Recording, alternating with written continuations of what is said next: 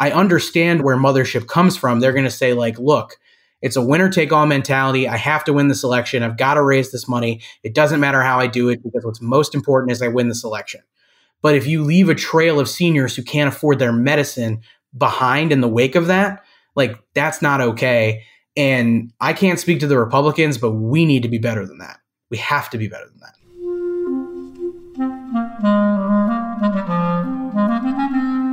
Hello, this is the Great Battlefield Podcast. I'm Nathaniel G. Perlman. A great political battle is being fought right now between progressives and the forces of reaction on the other side. This show is about the political entrepreneurs and other progressive leaders who are finding new or improved ways to fight. Today's guest is Mike Nellis, who helps Democrats with online fundraising and digital persuasion, including for clients like Vice President Kamala Harris. His company is called Authentic, and they've helped raise hundreds of millions of dollars.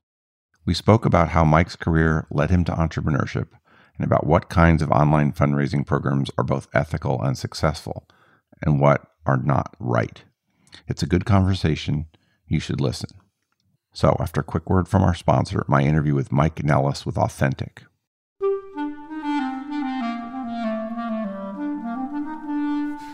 Check out the large, detailed, and high-quality political data graphic posters from Time Plots.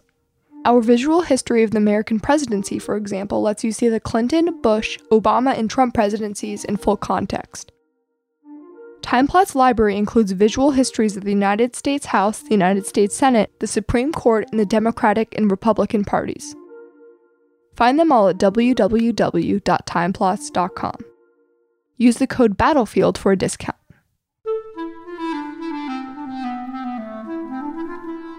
Mike, would you mind introducing yourself and giving me a quick biography? Sure. I'm Mike Nellis. I'm the CEO and founder of a company called Authentic. It's a full-service digital communications and fundraising shop for Democratic campaigns and progressive causes. I've been working in Democratic politics for 15, 16 years now. I started when I was 16. I think by internet standards, that makes me an old, grizzled veteran of digital organizing. And in that time, I've worked for a whole host of really important races and candidates that I care a great deal about.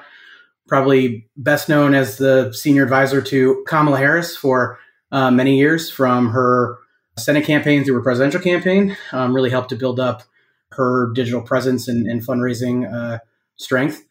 And in the last couple of years, my firm has played a meaningful role in defeating Donald Trump. We did some really innovative advertising work for the Biden campaign. We played a meaningful role in flipping the Senate. We helped John Hickenlooper raise tens of millions of dollars, amongst other candidates we worked for. And in 2018, we also helped flip the House by working on a few key House races. Sounds like you've put yourself in a pretty good spot. Our team's done some really incredible work. Hey, I wanted to talk to you partially because of this long history that you have in the space and the accomplishments, and also because you had been quoted in a recent New York Times article that kind of put you at odds with another fundraising firm. My experience is that political consultants are a little reluctant to take each other on, that when they do, maybe there's something pretty deep and uncomfortable, or they wouldn't go out on a limb like that. I want to get to that. Before we do, let's just talk about your career in a little more detail, because you talked about getting going at 16. That's reasonably unusual. What was the first entry point into politics, and why did you do that? Yeah, I think my very first entry point was working on a state Senate race for a family friend who was a Republican. So I won't make many friends admitting to that. But it was back at a time when there was such a thing as a moderate Republican who actually cared about helping their constituents and helping people. But, that sort of parlayed me into an interest in government and politics in the first place. And what ultimately happened for me was I started to go to college. I didn't see the value of going to college, so I was bored. Like what 18-year-old kid wouldn't be bored. And so I started to volunteer for this little-known Illinois senator who was running for president named Barack Obama. And I think I was a quote-unquote fellow on his campaign. So I was unpaid, but working long hours to help him win Potawatomi County in the Iowa caucus, and kind of parlayed that into my first job working on a Senate campaign in Nebraska, which is where I got my first opportunity to do digital fundraising work, and just kind of went on from there. What was the race in Nebraska? It was for Scott Klebb. He ran for United States Senate in 2008. And so what were you learning along the ways? What was getting you so attracted to the world of politics? You could source a lot of the way I feel in terms of getting involved in politics back to the Iraq War, which was raging at the time. I feel this makes me dated in the context of my staff, which are like super young and like 22 and are fighting for very different issues. But I became politically active at a time when, George W. Bush had just been reelected, and the Iraq War was still raging. There was a huge debate in the country about gay marriage and whether or not that should be legal. By the way, Bush ran a horrible homophobic 2004 presidential campaign, which like a lot of folks now kind of forget as they reminisce for the days of a George W. Bush presidency relative to Donald Trump. So those are sort of the salient issues that kind of were really driving me. It was about equality. It was about justice. It was about what America's place in the world was relative to, the war on terror and our involvement in Iraq. And I think some of the first, political activities I ever got involved in were attending anti-war protests. For somebody who said that college was a little boring, you went on to quite a bit more schooling nonetheless. What were the degrees you took and why? Sure. Well, I like I said, I dropped out of school and I eventually went back and got my bachelor's degree in political science. For anybody who is thinking that a degree in political science will help you in your political career, I can assure you that it does not. I have used it exactly 0 times in the last 15 years. But then I decided to go back and get a master's degree in strategic communication at American University, which really helped to, I think, really focus the way that I approach communication, really to give me like a formal background into how you can convince people to take particular actions and mobilize them to get involved in the process. That's where I read Made to Stick by the Heath brothers, which is one of the most important pieces of literature that I've ever read when it comes to like how you can really craft a message that sticks with someone. It's been a really big foundational piece for how I write and draft my content. And now I'm getting an MBA at the University of Notre Dame because I find myself running a business with 40 to 50 employees and want to make sure I have the business knowledge and acumen and leadership skills that I need to run a large team. I don't know much about a strategic communications master's. Besides the book you mentioned, what else? What are the principles that you picked up there that you do apply?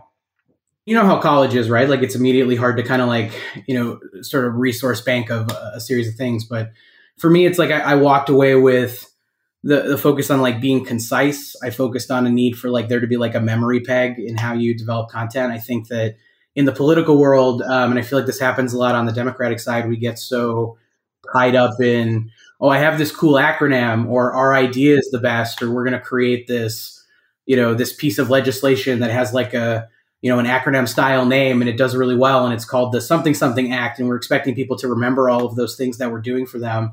And Republicans, and to a certain degree, I think like the Bernie Sanders left, do a much better job of simplifying their message in a way that's sticky. Like it's easier to remember Medicare for all than it is to remember the Affordable Care Act, right?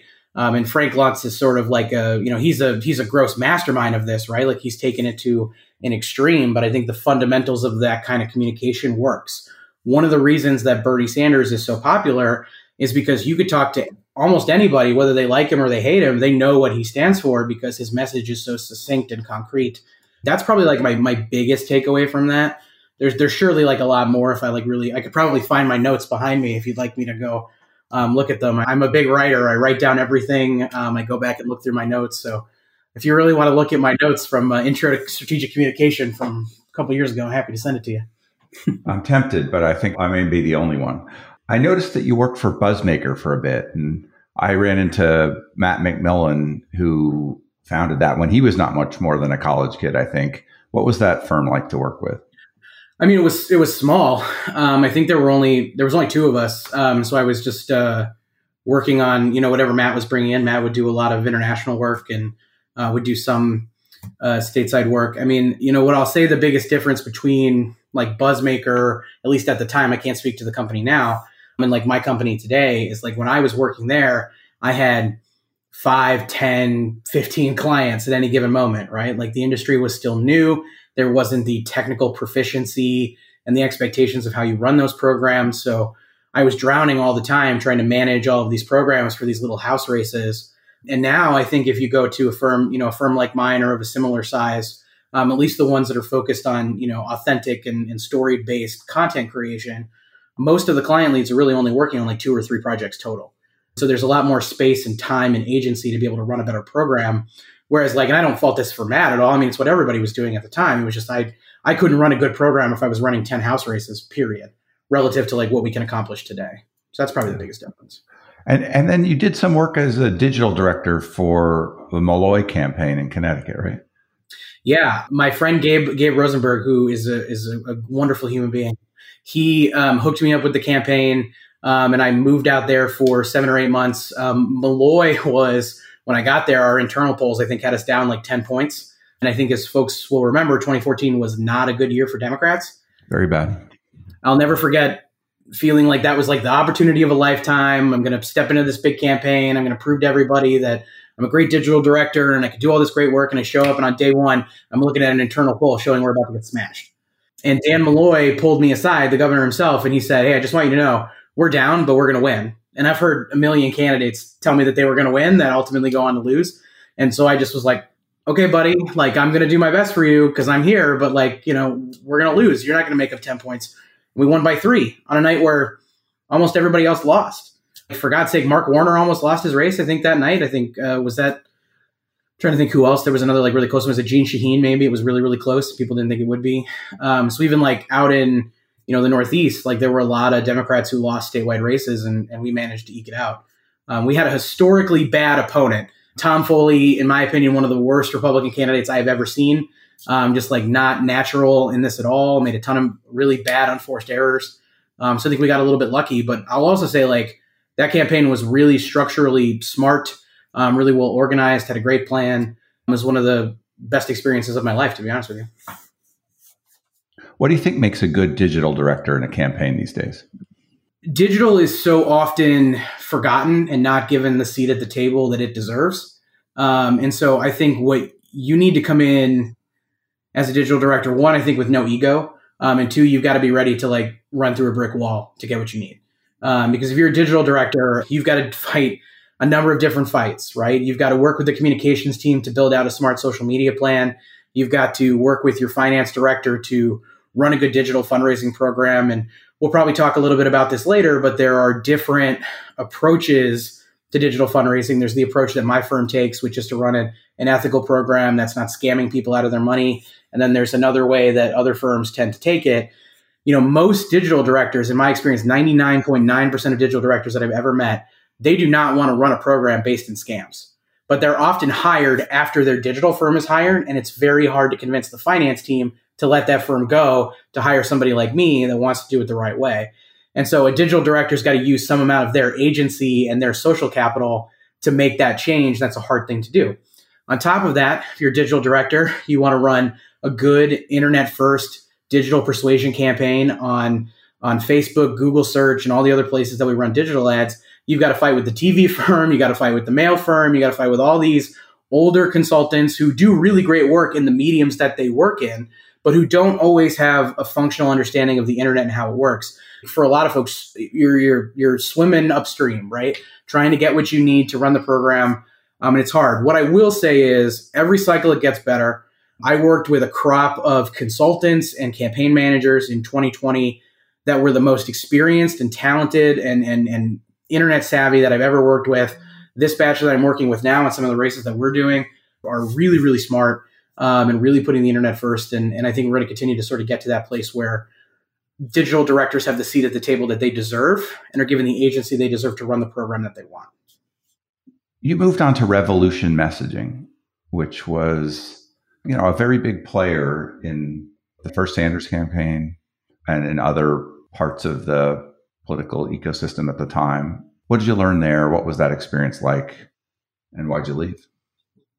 I got to work with Tim Tagaris, who now runs the firm IL 518. And he really took the time to help teach me, I think, the ins and outs of digital fundraising and how you treat people ethically and honestly in a space that doesn't treat people ethically and honestly. And I got the opportunity to work on so many projects that I was really, really passionate about. When I was 16 and I was protesting the Iraq War, if you had told that scruffy haired kid that he was going to go to work every day and help Bernie Sanders on his presidential race, that he was going to work for MoveOn.org, and he was going to work for the ACLU, he was going to work for OSHA Conservancy and a whole bunch of other organizations and progressive causes, he wouldn't have believed you that was possible. And so Revolution gave me an opportunity to I think, really make the first sizable impact. It's also, I think, the first opportunity I got to really become a manager. I was brought into Revolution for a lot of reasons, but very few of them were actually working on Bernie's presidential campaign. Everybody who was there was wrapped up into working on Bernie's campaign, especially as it skyrocketed in the fundraising numbers and he skyrocketed in the polls. But there was a lot of other business that was coming in. So Tim and the team brought me in to manage that business and to build a team to do it. And over the course of 3-4 years, I managed to become a VP. I managed to build a team that I think was at its height. It was 20 people, maybe 15, 20 people. I'll let folks who are listening, they can Google it because I don't really want to talk about it. But Revolution wasn't necessarily a great place to work, I think, for everyday workers. But it was certainly a place where we got to make great impact. And there were so many really great people that went to work every day trying to make a difference. And one of the most impactful stories that I think about all the time was the day after Donald Trump was elected. We did an all-staff call, and I'll never forget Tim say, "I know you're hurting. I know that this is a bad day, but the one thing you need to remember is that your job has never been more important than it is right now, because people are going to get hurt, and we need to try to help them." And I think about that all the time in the context of what I do, in the context of my lowest moments during the Trump administration, during the pandemic, during the election, which was an awful lot to go through for anybody. That was just really personally meaningful for me. So, well, that's a kind of modeling of leadership that is extremely helpful to experience when you later go on to run your own firm, isn't it? Yeah, I think so. There's a story that a professor of mine told me not too long ago at my MBA program, who was telling me about, 2 soldiers in Vietnam who were captured, and they were captured and they were tortured. Every day they were tortured. One would turn to the other and say, "Tomorrow you're going to be tortured, but we're going to get out of here, and we're going to get out of here together." And it was sort of setting the expectations. And Tim is a Marine, and so it actually makes sense that Tim would kind of communicate that way. But to tell all of us that this is going to be bad, but you're important and we're going to get through it together. That's an important leadership quality. I think that it's one of the reasons that people like working with Tim so much. I mean, I can't say enough good things about the guy. I mean, he is a leader, and I admired the time I got to work with him. What else did you learn? So this is the last thing before you started your firm, if I understand right. What else did you learn, both as negative examples and positive examples, that you brought to sort of your resolution about how you would run your own thing? This is not necessarily a critique of Revolution, but of I think the political industry as a whole. But we treat people as if they're disposable. It's better now, but we don't give people good benefits. We don't give them good pay. We don't give them a workplace that is, free from toxicity. We don't value diversity, equity, and inclusion the way that we should. And so for me, when I started Authentic, and I know I'm never going to get this right 100% of the time. I have made a million mistakes in my life as a manager and as a leader at my organization and others. But I wanted it to be a good place where good people could do work for candidates and causes that they cared about. For it to be what I wanted Revolution to be, which was a place of great impact in a world that's really broken.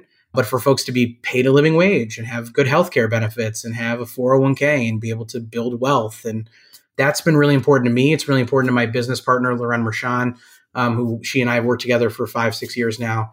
That's sort of the foundation of why we started Authentic. It was really to try to do this the right way, knowing that we're going to make a million mistakes, but the humbleness of trying is really important to the way that we approach our leadership at the firm, if that makes sense. I think that's a good way to approach it. What's the founding story for your firm? One day I marched into my office at Revolution and I quit. Honestly, hand to God, I can't get into the reasons that I decided to quit, but if you Google it, you'll find it. just Google Revolution Messaging. I was working with Kamala Harris and working with a few others, and really felt like I could go off and do my own thing. And I didn't really know what it was going to be called or how it was going to sort of show up in that moment, but decided that I wanted to leave. And Kamala, and her campaign and her team came with me and became the backbone of starting Authentic. And really from there was able to bring on a whole roster of other clients, was able to attract a lot of really good, talented people who, as much as like Authentic is my success, like Authentic is the success of a whole lot of other people who have just done really incredible work, especially in the beginning when like we had no money, we had no resources, we had no capacity. I used to tell people all the time, like we're ducks in the water, right? Like ducks look really peaceful above water, but underneath they're just like paddling like crazy. I don't think that some of our clients know how tenuous it was in the beginning to be able to like pull off the work that we did. But in that first year, we helped John Tester get reelected. We continued to build up Kamala's digital presence in anticipation of a presidential run. We worked with United We Dream to protect DACA recipients from being deported, which like is really important. Probably some of the most personally meaningful work I've ever done was helping them pay for like DACA renewal fees and supporting the work that United We Dream does. We helped Tammy Baldwin get reelected. I love Tammy Baldwin. She's like on my Mount Rushmore of like politicians. I just think she's so great. That first year was really special. Well, when you say you help these people, you help those people, what are you doing for them? Yeah, well, probably what we're best known for is digital fundraising. So managing like their email program, their acquisition program through Facebook and Google and direct buys and other third-party vendors. We have a really great advertising team run by Jonathan Barnes that has, full service, everything that you need from acquisition to persuasion to artificial intelligence campaigns that are so cool and innovative that, like, frankly, to be honest with you, I'm not an ads guy. I barely understand what they're doing. I just know that they like work really well. And we have a creative team that does, really special work. And I should shout people out, by the way. Like our fundraising team is run by Sierra Wells. She is super talented and experienced. Our creative team is run by Mina Yee. She is extraordinarily talented. She was Cory Booker's creative director. They all do really, really great work. And some of them have been with us for a while and some of them are new, but they're all doing like just incredible work. And they're good people. It's really good people. There's a fair number of firms that compete head on or in part with you. How do you see the competitive space in digital fundraising for Democrats?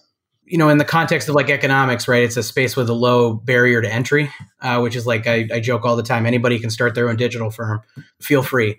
But there are a number of firms in the space. I think like I talked about earlier, there's two very different approaches, two very different camps I would put them in, which is like folks who are running, programs that are based in authenticity, that are based on, telling the truth, building content that is unique to individual campaigns and causes. And then you have folks that are just outright scamming people and sending, final notice emails that are designed to look like bills that are, robbing people of their humanity and like stealing money from seniors. And we can kind of go into the details of that. I think that, one really important element of differentiation between my firm and others is like our firm is incredibly diverse, and it's incredibly diverse from top to bottom. Like our overall staff, a majority of them identify as women and or people of color. 75% of our leadership team is women of color. Not just me by myself, but like myself, Loren, everybody at the firm has really prioritized equity and inclusion in a meaningful way. And we're getting to this point in our politics, and we've really been there for a while on the Democratic side, where the candidates are so much more diverse, have such varying and different backgrounds. And when I got started, like every candidate that I worked for looked and sounded like me.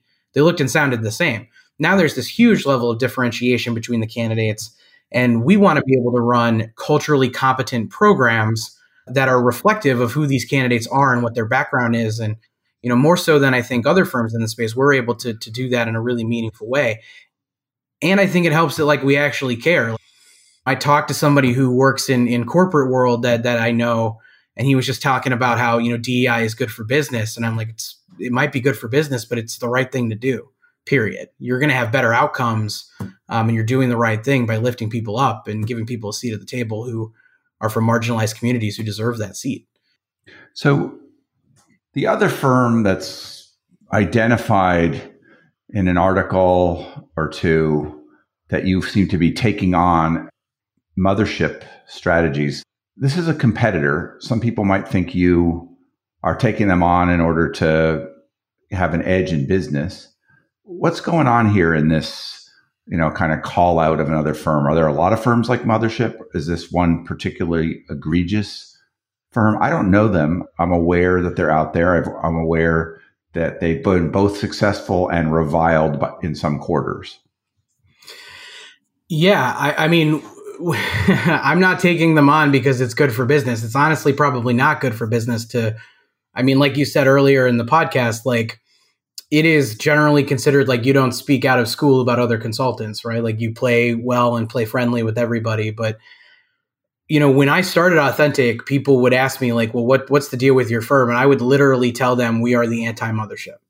Like we are the exact opposite of who they build themselves to be. And listen, there's a lot of things that Mothership does that is really smart and admirable. They have an efficiency to the way that they run their programs that I admire. They're very streamlined. They can get emails out the door really quickly.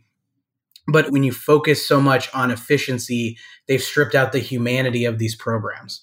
And so there's just a whole host of a number of things that they are doing that I believe are fundamentally unethical. And if you read the New York Times article, so the New York Times article said of the top 10 Democratic groups with the oldest average age for refunded donors in California during the last election that refunded at least $75,000, all were Mothership clients. So they are running some of the most egregious programs that, whether they mean to intentionally or unintentionally, are targeting and harming seniors and folks that, are struggling to know whether or not these programs are real. And they're doing it a number of different ways. They're sending out emails that are all doom and gloom, that are designed to scare people. Sometimes they send out emails that look like final notice bills, like they forgot to pay their rent. I've seen ones that have been sent out trying to lure people into thinking they're getting a job interview in the middle of a pandemic, which is gross. I've seen ones that have sort of tried to scare people by saying that, Dr. Fauci has been fired. Oh, one great example of one, I don't know that this was Mothership necessarily, but I heard a story once about a fundraising email that went out to, probably hundreds of thousands, if not millions of people. That was like Planned Parenthood gone, Planned Parenthood closed. And people were furiously calling their local Planned Parenthood clinic, wondering if their appointments had been canceled because they thought their local Planned Parenthood was gone. And so there's all these things they're doing, whether it's deceptive communication, whether it's outright lying, whether or not it's just trying to scam people out of their money. Another good example is like a fake match. Almost every email that has ever been written for the political side that says donate $5 today, and this random anonymous group of Democratic donors is going to give another $5, so you double your contribution or you triple your contribution. It's a lie. It's not true. Some of them are true. Some people put in the work and the time to do that. Very few do. And listen, it's not just a Democratic problem either. The Republicans have been doing this. I think the Republicans have taken it to an art form, especially with like pre-check recurring through the Republican platform for donations called WinRed. Because of that, Donald Trump had to return 10% of all the money he raised online last year. 10% had to be returned. Like, that's outrageous. I mean, and I would encourage everyone to read the New York Times article because there are some really painful and hurtful stories of people who were conned out of their money.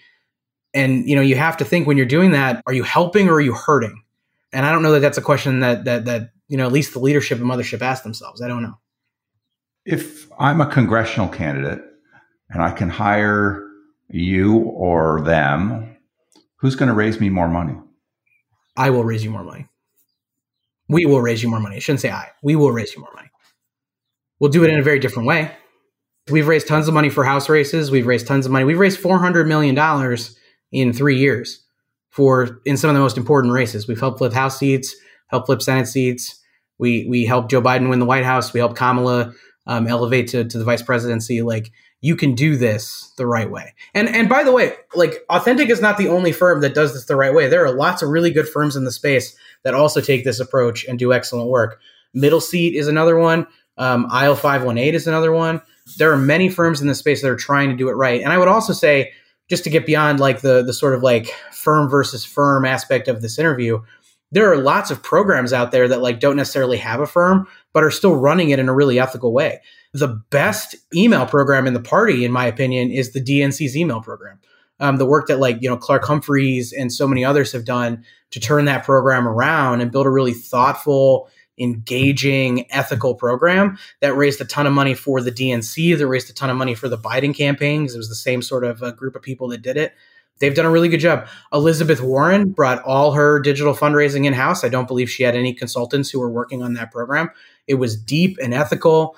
I admired that program quite a bit. And so it isn't just like a, authentic versus mothership thing. I mean, there's a divide in the party about how you approach this. And I understand where mothership comes from. They're going to say look, it's a winner take all mentality. I have to win this election. I've got to raise this money. It doesn't matter how I do it, because what's most important is I win this election. But if you leave a trail of seniors who can't afford their medicine behind in the wake of that, that's not okay. And I can't speak to the Republicans, but we need to be better than that. We have to be better than that. Are there other firms besides Mothership that you feel are doing similar tactics that you don't care much for? Yeah, there are other firms. I don't really think it's productive for me to get into the weeds of every firm I don't love their tactics for. Mothership is the most egregious of this. The only reason that we're talking about it, I didn't take a shot at Mothership in the New York Times piece. I took a shot at the way that people are approaching these programs and scamming people. Mothership just happened to be the one that the New York Times highlighted for, I think some significant statistical reasons. But this is not a fight between, Authentic and Mothership. It's not a fight between Mike Nellis and Greg Berlin, who runs Mothership. It's literally a fight for how we treat people. And whether or not we treat people with respect and dignity, or whether or not we just try to scrape every $3 we can get off of some random older person. There was a woman, I think, in the article who donated to the Trump campaign hundreds and hundreds of times, and she was 30 years old and had a developmental disability. Look, do I think that when people are putting those programs together, they're specifically trying to target people like that? I don't know, but it is the consequence of the programs that we're running, that some folks are running. We need to be better than that. And frankly, I think if we don't get better about it, regulation is going to happen. The Department of Justice is cracking down on fake matches. They're calling it material misrepresentation. Amy Klobuchar has got legislation to ban recurring donations. We're going to be regulated eventually. If I'm a campaign manager listening to this podcast, thinking about what kind of program I want to build, do I want to be investing in these kind of tactics for the next year and a half when the landscape can change? Do I want to be investing in these tactics for the next 5-10 years when there is legislation in the California legislature, I think right now, to ban recurring contributions too? So there's consequences to the way we're treating people, and it's starting to catch up with the industry. So you got to be part of the Kamala operation. What did you learn about how she positioned herself? How did you help with that? What can you tell people who haven't been that close to someone that prominent about how things work? I'll tell you about the vice president. She is every bit as intense and engaging as you would expect her to be. I used to joke all the time. I would give her probably a monthly or a quarterly report on her digital program. And, very famously, she was the senator from California, and she grilled then Attorney General Jeff Sessions. And he was like, "Oh, you're making me nervous. Stop asking all these questions. I'm freaking out." And he was sweating and stuff like that. I always used to say "Yeah, I get that. I understand it." If I came in with a report of her digital numbers, she had 1,000 questions for me. And there was no amount of, not that I would, but there was no amount of concealing. If something wasn't going well, she was able to find it. If she thought if I was BSing her, she would push back on me. And really more than anything, and this was the thing that made me want to work harder for her, she pushed me to be a better digital strategist by demanding excellence from her program. And when I say that, it's when I first met with her, she talked to me about the kind of digital program that she wanted. And she wanted it to be deeply rooted in who she was and how she talked, which is what every candidate says.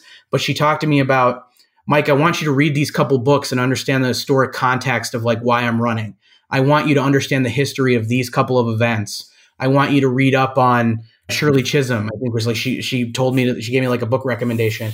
And she pushed me to understand things that I'm a white guy from Omaha. I needed some education in order to run that program. And I think other candidates wouldn't have cared or taken the time. And when I started my own company, she pushed me and pushed our firm to focus on diversity, equity, and inclusion. And it wasn't the kind of thing where like I was like, oh, this client's pushing me to do something I don't want to do. It's like she made me want to be a better leader. She made me want to be a better business owner. She made me want to do good work for him, is because she set a standard of excellence for herself and everyone around her. I don't know that I lived up to it. I don't know that I did. I probably am still trying to live up to it.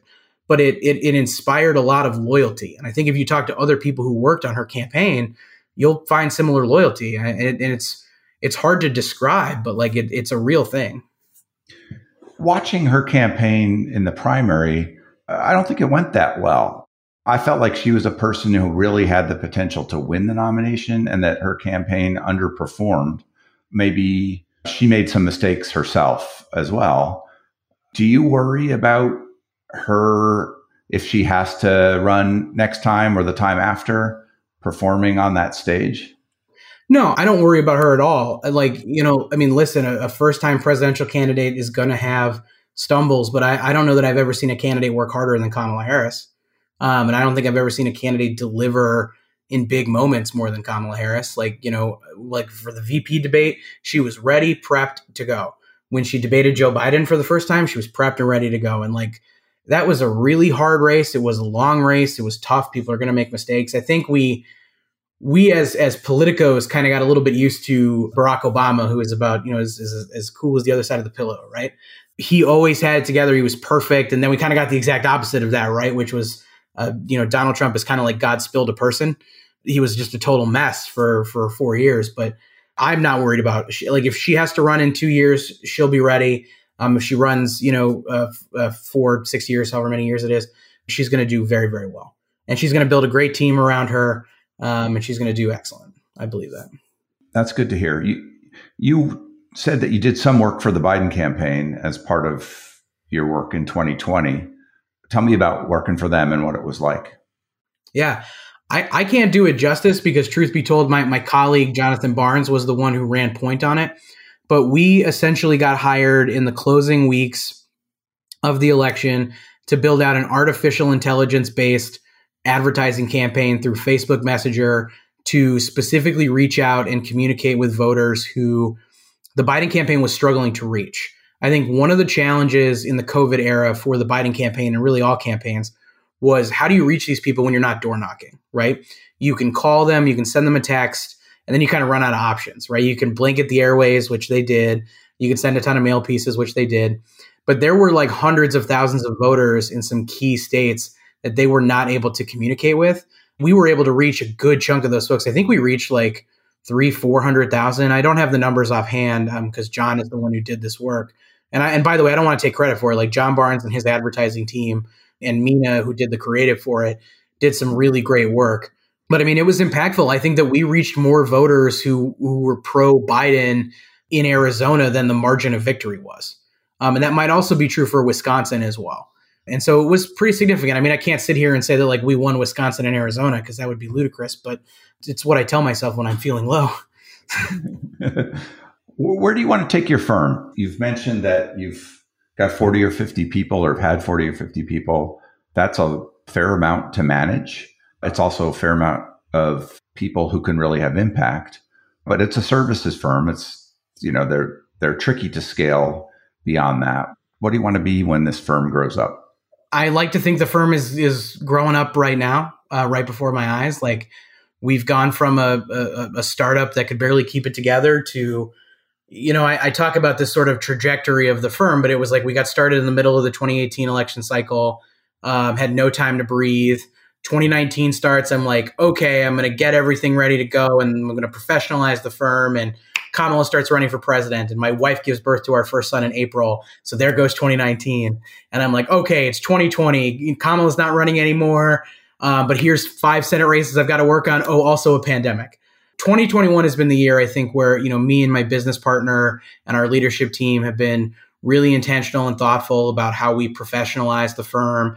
I don't want to be a flash in the pan. I think that's the thing. I think when you ask people kind of the knock on the firm, it's like, oh, Authentic's done really great work, but can they sustain it for multiple elections? And that's a legitimate question, I think, for any firm that's done great work.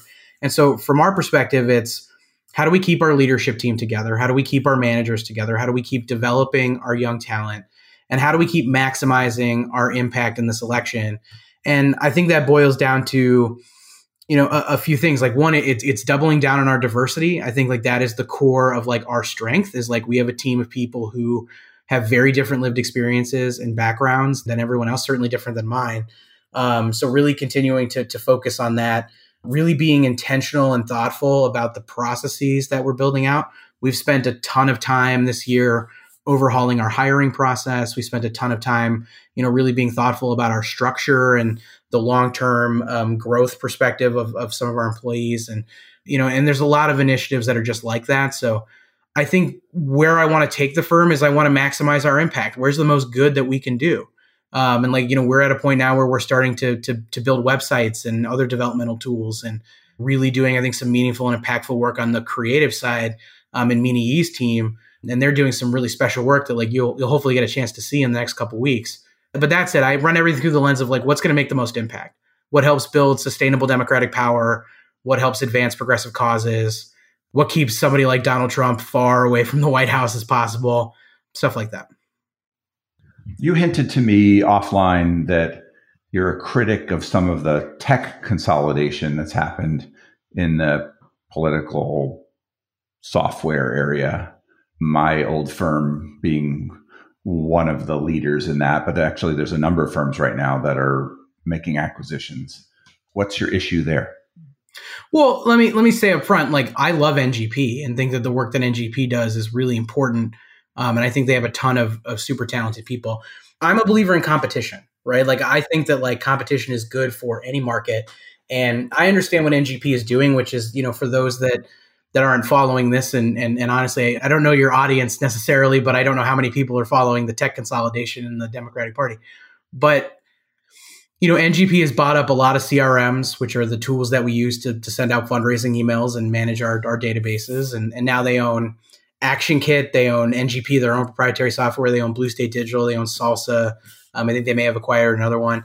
And so there's really now only two viable options in the political space. I think NGP's tools are great. I have no problem with them. I think the vast majority of our clients use NGP's tools, but I would like to be able to have more options, because I think that more options will invite competition, which will invite innovation. I worry about a market that's so consolidated to the point of it being a monopoly or close to a monopoly that then, sort of removes the innovation piece of it. But I don't think anyone's doing it with ill will or anything like that. I always joke that NGP is like Thanos, just collecting every infinity stone that he can find. Well, it's actually not that big a company as companies go. It's big for this space. It's far from secure in its place. I mean, one of the things about buying other firms like Salsa is it makes room for new firms. There's always new entrepreneurs looking at spaces like this and thinking, maybe NGP's bigger. It's going to take them a while to sort of chew through that. Maybe it's an opportunity for competition because of that. And software firms are rarely secure, and people can come in from lots of directions. I'm long out of it, but I certainly know that they don't think that they're secure in their position. Right. Well, my view of it is you should never think your position is secure, right? The minute that you think it's secure is the minute that it's not. That's the entrepreneur's challenge right there, is to always be hyper paranoid while confident. And it may also be good for, our party in general to have a concentration of engineers in one place that can pull together a deep and broad product line. I'm curious to see how they manage it going forward and how well they do. They're going to ultimately be judged on their product and their service and how they can deliver. I think that's a very valid theory of change. It's not one that I necessarily prescribe to, but I don't know that it's wrong. And so I won't pretend like I have the answers. I'm not a tech genius. So I don't know. I just get a little bit nervous about it. I will say, if you're NGP, you're less worried necessarily about the political market, which at this point they have the majority of, they're probably the overwhelming majority of, I would guess. They're trying to compete with Salesforce, right? And Blackbaud. Yeah. Firms that are far, far bigger. Far bigger, playing in a far deeper space. My firm, 99% of our clients are political oriented, right? We're not doing a ton of nonprofit work. I understand it. I think what I worry about is this market is small. So like, is it worth it for like a new company to build out its own offering, right? Or do we get stuck with the ones we have? And by the way, like again, NGP's tools are good. They work really well. Action Networks, who is the main competitor right now, their work is really good. Their tool is really good. I would rather have like a more robust offering of options. I promise you there are others coming. I can see them left, right, and center. I wonder what your considered opinion is about what makes a strong political entrepreneur, an entrepreneur in this space in particular. High pain tolerance, probably more than anything. It's a passion for the work, right? I mean, like I didn't start a business because I like harbored some secret desire to be wealthy. We focused the company on impact. And so like for me, it's like, how do we lure people into this space who are good leaders and good managers and can take the time? Like I'm the company's CEO, I'm the company's CFO, I'm the company's chief salesperson. It's a very different job than I had before. One of the toughest parts, I think, of like rising into management and rising into leadership is like, I was really good at writing fundraising emails. I was really good at like talking clients through ad budgets and really good about getting people to do what I needed them to do to give me the money I needed to succeed. Those skills, very different than what it takes to be a good CEO. And I'm still learning them. It's one of the reasons, like, I mean, if you're a political entrepreneur out there and you're wondering how to grow, I think it's like at the end of last year, I said, wow, I had a tough year as a leader. I made a lot of mistakes and it was an impossible year, but what can I do to grow? And I decided to go get my MBA. It was an opportunity for growth. So I think more than anything, you want to be a good leader, you want to be a good business owner, have a growth mindset, period, about everything, about yourself, about your management style, about your leadership style, about diversity, equity, and inclusion. Like everybody's got to have a growth mindset for that. That's the biggest thing is like, I'm always trying to learn. I'm looking for the next book. I'm looking for the next podcast, but you've got to combine that growth mindset, I think, with a strong sense of self. You can find a leadership book that'll describe whatever kind of leadership style you want to take, right? So there's a question of like, who am I and how do I grow and how do I make impact? And that's kind of what drives me, at least most days. So, is there a question I should have asked you that I didn't? I mean, you haven't asked me about my son. How old is your son now? He's 2. 2 is an excellent age for little kids. People talk about terrible twos, but I always found it to be the cutest of ages. Is that true in your case? Yeah. My son, I don't know where he got it from because it's not from me, but he is so cute and very personable. Like don't sell yourself short now. Am I? Yeah. I have a face for a podcast, I think some would say. My son just started speaking in complete sentences, which like I don't quite know how to process yet.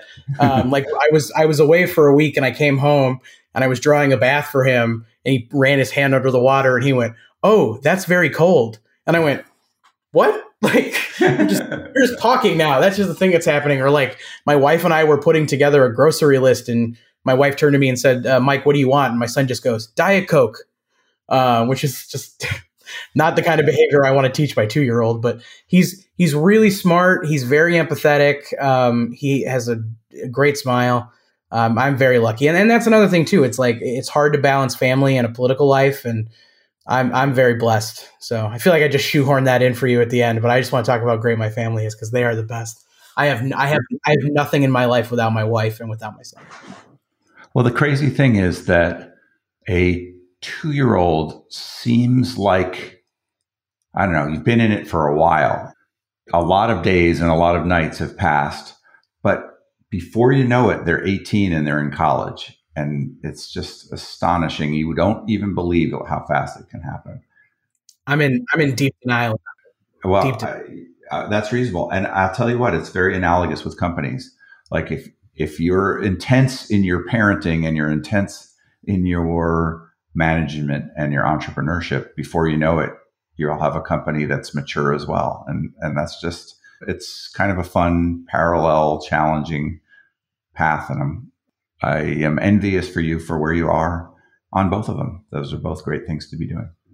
Thank you. I appreciate that. Mike, anything else you want to say? No, I really appreciate the opportunity. And I'll leave you with my final thought, which is that you don't have to scam people to raise money online. Put that on my tombstone. I hope we don't have to do that too soon.